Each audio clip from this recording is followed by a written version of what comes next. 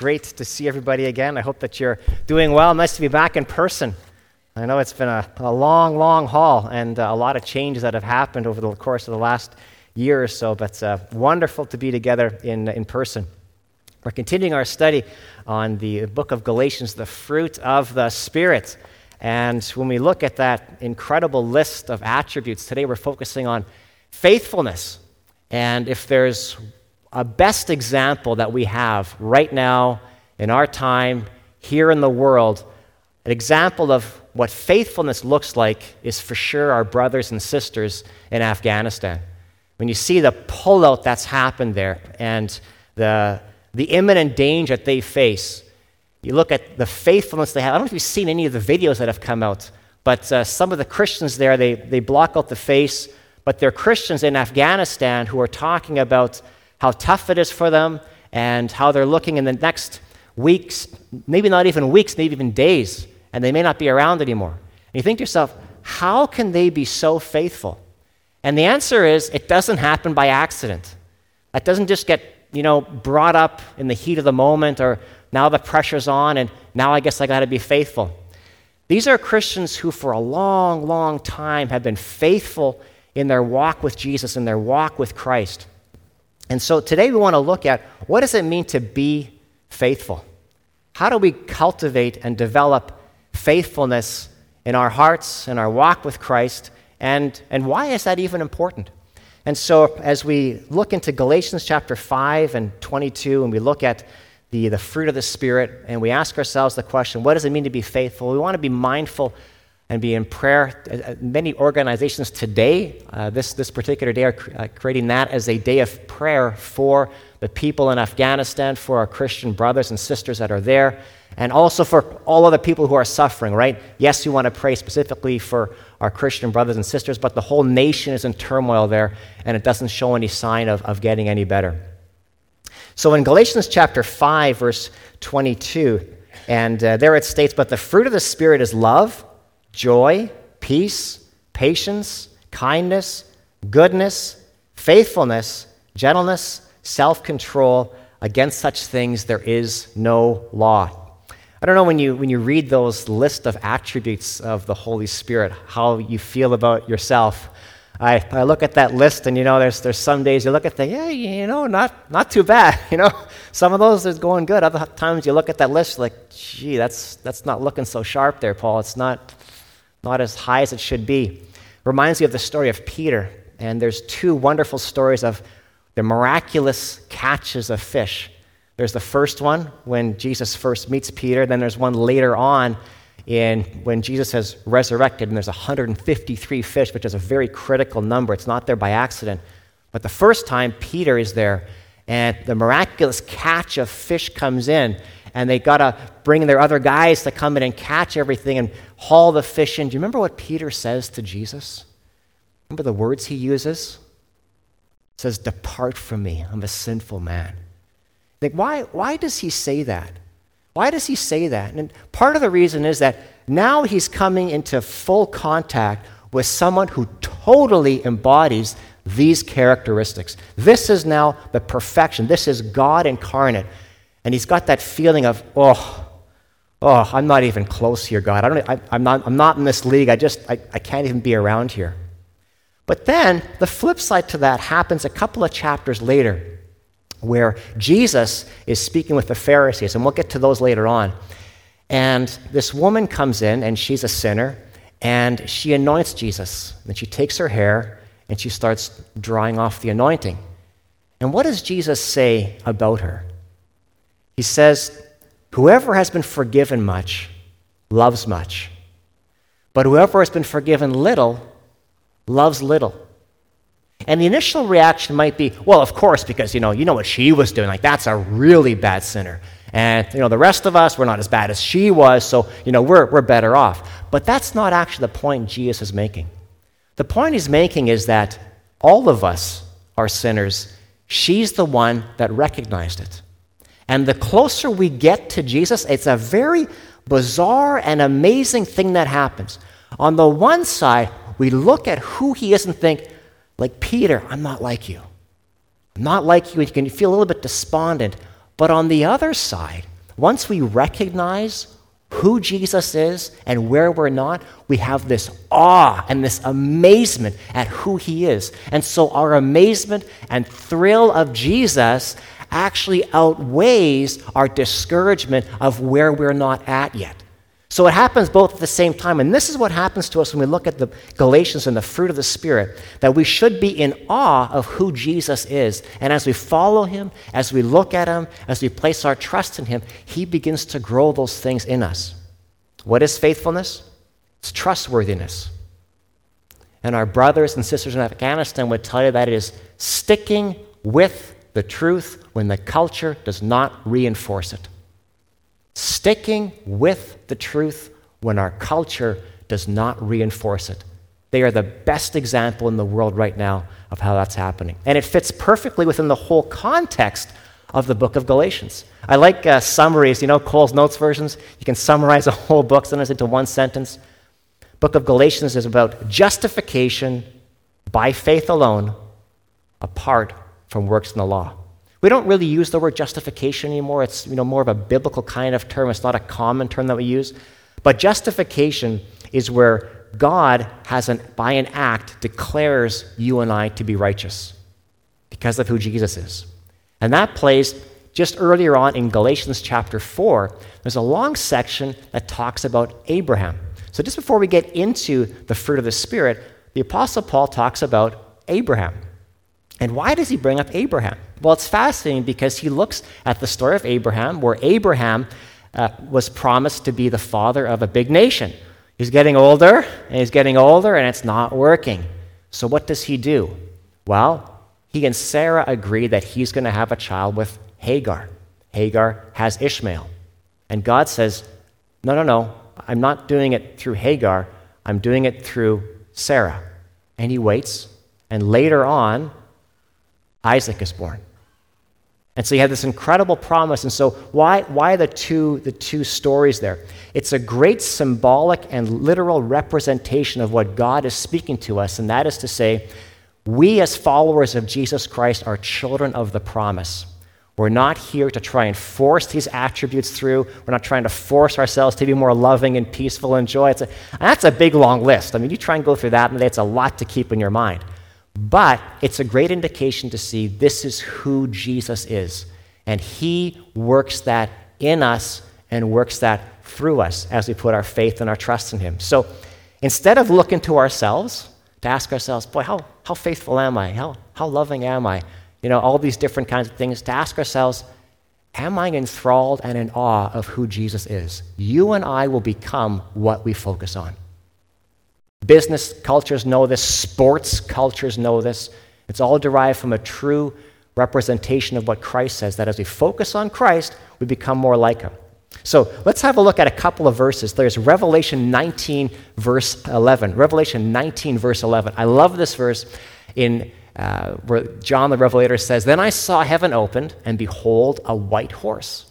The one sitting on it is called Faithful and True." It's so important that we keep those two together. "And in righteousness he judges and makes war." So we need to recognize that it is Christ himself who is faithful. What is generating the passion for following Christ for our Afghan brothers and sisters is not some ideological, I must be faithful, but it's years of following Jesus Christ, his Holy Spirit working in them to make them faithful. Why? Because Jesus is faithful. The next slide will show us that in 2 Timothy 2, verse 13, that if we are faithless, he remains faithful, for he cannot deny himself. Those are great words of encouragement if you've blown it this week or you blew it last week or things are disintegrating for whatever reason. That God remains faithful to us. The reason that we have the opportunity to be faithful is because he's faithful. He engineers that in the first place. So the ability to stand up against cultural pressures. We live in Canada, but we can already see, not that it's remotely like Afghanistan, but we can see that many things that generations ago were held dear by our culture and loved by our culture, it's just evaporating and it's disappearing. And so how do we as followers of Jesus Christ stay faithful?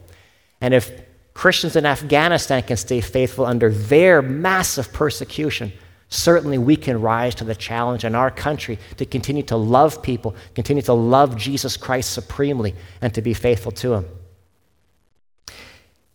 In John chapter 15, we talk about how we can't produce faithfulness. Jesus says, "Abide in me and I in you. As the branch cannot bear fruit by itself unless it abides in the vine, neither can you unless you abide in me." And so when we look at these great fruit of the Spirit, it's indicative of someone who's walking with Jesus. You know, the number one compliment the Bible ever pays someone is not that they parted the Red Sea, not that they raised somebody from the dead, not that they were used to heal thousands of people, although all that's valid, not that they weren't used to preach sermons and thousands got saved. The number one compliment the Bible ever pays someone is he walked with God. So it's by no accident the Apostle Paul starts off this section by saying, walk by the Spirit. And so we cannot produce this on our own. The Christian life is a supplied life. When we wear masks, I actually find sometimes that it's a little bit tougher to breathe, right? It reminds us of how critical we need oxygen. Oxygen is a supply to our lives to keep us living. And the Christian life in itself is a supplied life. We don't create this life. The next slide, we talk about, well, how does obedience actually grow? If we want to cultivate faithfulness, we don't produce faithfulness, but through obedience, we can cultivate faithfulness in our lives. Faithfulness to the Word of God, faithfulness to our spouse, faithfulness to the Holy Spirit, faithfulness to stand up for Christ and not give in when the pressure mounts. Jesus says, "I am the vine, you are the branches. Whoever abides in me and I in him, he it is that bears much fruit, for apart from me, you can do nothing." And so the Apostle Paul is coming back in Galatians to this particular passage where it talks about abiding in Christ. So how do you grow in faithfulness? Do we just say, well, hey, it's all in the Holy Spirit, so it's on him and he better do this all? But the Bible gives us numerous things, and we'll focus just on three of them, one in particular. How do we grow in faithfulness? How do we walk in the Spirit? First one is to have faith and trust and to be people who love the Word of God. To love the Word of God. We have to ask ourselves important questions in our walk with Jesus. What thrills you? What do you really love? What for you is passionate? What for you really gives you the sense of, this is the ultimate in my human experience? Is it spending time with Christ? Is it spending time in His Word? And the things that we love are the things that we spend time on, and the things that we love will be an indication to us as to where we're at in our walk with Jesus. I love the passage in Ezra 7, verse 10. You know, as we go through our Christian walk, there's different times when we're in different books of the Bible or different verses. Ezra 7 and 10 has become very, very dear to me. It says, "For Ezra had set his heart to study the law of the Lord and to do it, and to teach his statutes and rules in Israel." Three keys that we see about the Word of God. Number one is to be students of the Word of God. Are you someone that loves to study the Word of God? Do you love to be in the Word? Doesn't mean it's always easy. That's sometimes very difficult. It's tough to go through, but it's amazing how whenever I start a new book in the Bible to study, it's like, I've read this book a number of times, and all of a sudden the first word of the very first verse in that book, suddenly things become new again, and you see different things. And so Ezra was someone who studied the law of the Lord, and he also practiced what he read. Not only did he take time to read the Bible, to spend time with Jesus. And there's a difference. Sometimes we can read the Bible, but not spend time with Jesus. There's a difference. You want to spend time with Jesus as you're reading the Word. And that would also be something that we would teach to other people. So all this sounds pretty straightforward, right? Sounds pretty obvious. So what's the problem? What's happening in our Western culture? Why is there this disintegration in certain circles? Why is there this falling away, so to speak? What's happening? How did we get to this place? Why we turn the clock back, a couple of generations? What's happened in that sense? Why are Afghan Christians able to stand there and be willing to take a bullet for Christ? Yet many other Christians here in Canada, the full-on lap of luxury, I don't think there's a better country in the world. You could argue, some of the, but basically we're among the best of the best in the world for places to live. Why under such smaller, I wouldn't even call it persecution, but smaller cultural forces, is there this exodus? What happened? What happened?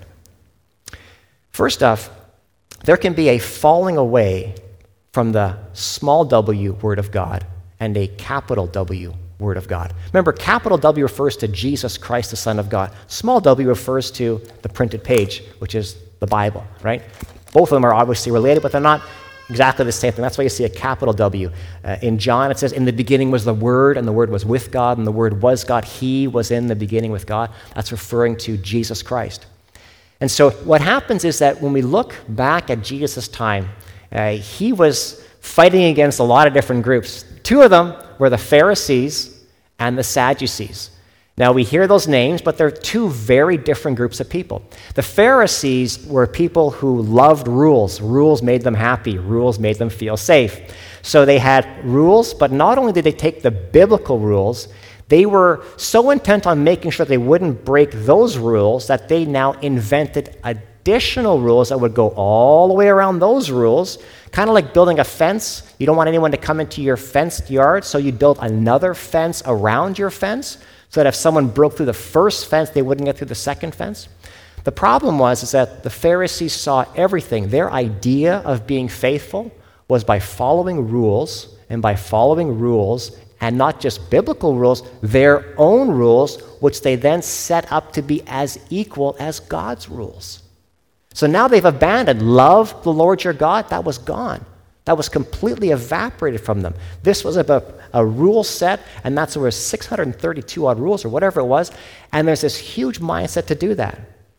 Then we get to the far other side, the Sadducees. Whereas the Pharisees were very strict with the law, the Sadducees would have been much, much loose. They would have been the complete opposite end. The Apostle Paul makes reference to this. They didn't believe in angels. They didn't believe even in a resurrection. How in the world do you read the Old Testament, the Hebrew scriptures at that time, and not come away with there being a resurrection? So the faithfulness of the Pharisees and the Sadducees were things that Jesus was constantly fighting against. But today we have a different challenge. It says Romans 6:10. That's my error. It should be Romans 6:1. Okay, Romans 6, verse 1. What shall we say then? Are we to continue in sin so that grace might increase? Pharisees and Sadducees are alive and well today. The challenge we face today in part of our Western world culture is this belief that says, well, why do I have to believe the Bible? If I'm saved and if I'm going to heaven, why bother? The extent to which the Bible lines up with what I think, I'll do it. But if it does not line up with what I think, I won't do it anymore. So it becomes this game where it's like a buffet, like, yeah, I'll take that, I won't take that, I'll take that, I won't take that. How did that happen? And part of it is where the Apostle Paul talks about this, and he says, what shall we say then? Are we to continue in sin that grace might increase? In other words, if my sins are all forgiven, what difference does it make? Ananias and Sapphira learned that lesson the hard way in the book of Acts. They lied about how much they had sold, and they brought the price to the apostles, laid it down, and lied about what happened one at a time, and they dropped down dead. And the Bible says, and great fear came over all who heard it, both Christians and non-Christians. Everybody who heard it felt terrified about that. But after a while, somebody would have had to have risked lying again. Somebody was the first guy or girl who would have said, yeah, that's the full thing. And then there's the big wait, am I going to get struck down dead? Didn't happen. So over time, they lost the Ananias and Sapphira effect. And so faithfulness became almost like Paul was saying in Romans chapter 6, verse 1. Why am I bothering to do this? And this is where we get to the actual heart of why you and I are following Christ. One of the problems in the Western world is this constant belief in individualism, that at the end of the day, everything has to be for me. I'll do it as long as I am benefiting. Our brothers and sisters in Afghanistan are not benefiting right now. Not at all. Why? Why are they so faithful, and why are some, not all, some here in the West abandoning it? It's because the core belief has completely changed. We don't know why we exist anymore. We don't know why we exist. We think, well, I don't know, did he die there for me to have the life that I want? And this is what I want, so if it doesn't fit in, then it can't be. The Bible says we exist for the praise of his glory. Life becomes very, very easy when you see things from God's perspective. He created us because he loves us, because he wants his Holy Spirit to be in us, and that he wants to live his life in us and live through us. When we start asking ourselves the question, not how can I be happy, but to ask ourselves the question, how can I bring glory to God? How does the Bible teach me in this circumstance to bring glory to God? We get the completely different worldviews. So how can our brothers and sisters there in Afghanistan be standing up under persecution? Many of you have had relatives, parents, grandparents, great-grandparents who've been through this. They've been through wars where their faith was challenged, and if they stuck to the Word of God, they were murdered right there in their homes. Many of you can relate to that. And so why are they able to do that? Because they got the core question right. Faithfulness to Jesus Christ. Faithfulness to say that I exist for God. What is glory? Glory is where God looks down and sees himself. So when the Holy Spirit is in us, the extent to which we agree and follow and love the Word of God and trust in him is the extent to which we reflect back to God who he is. That's the whole point of life, to glorify God. And so it becomes very easy. Well, is this going to make me happy? Well, why are we asking that question? How is this going to glorify God? And this is how our brothers and sisters in Afghanistan are able to stand up under pressure. When I was in Bible school some 30 years ago now, we memorized Galatians chapter 2, verse 20, another great verse in this wonderful book that Paul wrote to the Galatians. I have been crucified with Christ, and it's no longer I who live, but it's Christ who lives in me. And the life I now live in the flesh, I live by faith in the Son of God who loved me and gave his life for me. Very countercultural, right? Even by today's standards here in Canada, very countercultural. Afghan Christians would just shrug their shoulders and say, well, that's obvious. Of course it's obvious. It's obvious to you. It's obvious to me. This is how we know we will be able to stand up when pressure comes against us. I know you think, well, it's Canada. It'll never happen here. Maybe not today. Maybe not tomorrow. But you know, my forefathers in Russia thought the same thing. They thought, it's Russia. Nothing's going to happen here. Catherine the Great, we moved over here. A lot of things can change in a very short amount of time. So let's be faithful to trust the Word of God, capital W, Word of God, and to be faithful people who love reading the Word of God. The next way in which we can be faithful is to be faithful in prayer. To be faithful in prayer. As your prayer life goes, so goes your walk with Jesus. As your prayer life goes, so goes your walk with Jesus. 100% of the people that you look at and think that is a solid follower of Jesus Christ, 100% of them are people who spend an incredible, inordinate amount of time on their knees praying. And I don't just mean like in a closet, I mean during the day, right? Sometimes life can get so busy, you're bouncing around between so many things, you haven't got time to spend an hour. Yeah, I get it. But these are people who are during the day walking with Christ. Romans 12:12 says, rejoice in hope, be patient in tribulation. That's one for our brothers there today. Be constant in prayer. Other translations say, be faithful in prayer. Jesus, probably one of the best examples of prayer is Jesus in the Garden of Gethsemane. The word Gethsemane means olive press. That's what the word means. And so when olives come and they're harvesting, they go through a crushing stage where there's a beam in the middle, a donkey on the outside, and a big stone that goes around in a circle, and you dump the olives and they crush them all together. It becomes this big mush. And they put all that mush into baskets, more like kind of like bags, not the way you and I would think of a wicker basket, more like a bag sort of idea, and they hang that up, and the first part of the oil comes out. That's the best part, and that's what gets used in the temple. Then what happens is they take those bags and they crush them down again, they put even more weight on them, and they hang them up again, and the second part comes out. And that part is used for cooking, it's used for cosmetics, it's used for medicinal purposes. It's not as good, but it's still useful. The third time it goes down, they use even heavier weights, and they crush it and crush it and crush it some more. And that last part that comes out is typically used in lamps. It's kind of the low-grade sort of oil. If you look at, supreme, medium, and lower quality gas, that kind of idea. Why is that important? Jesus prayed 3 times in the Garden of Gethsemane. It's important. The Bible says that he was in great anguish. And the reason that's important for us to stay faithful in prayer is because it's so easy to quit.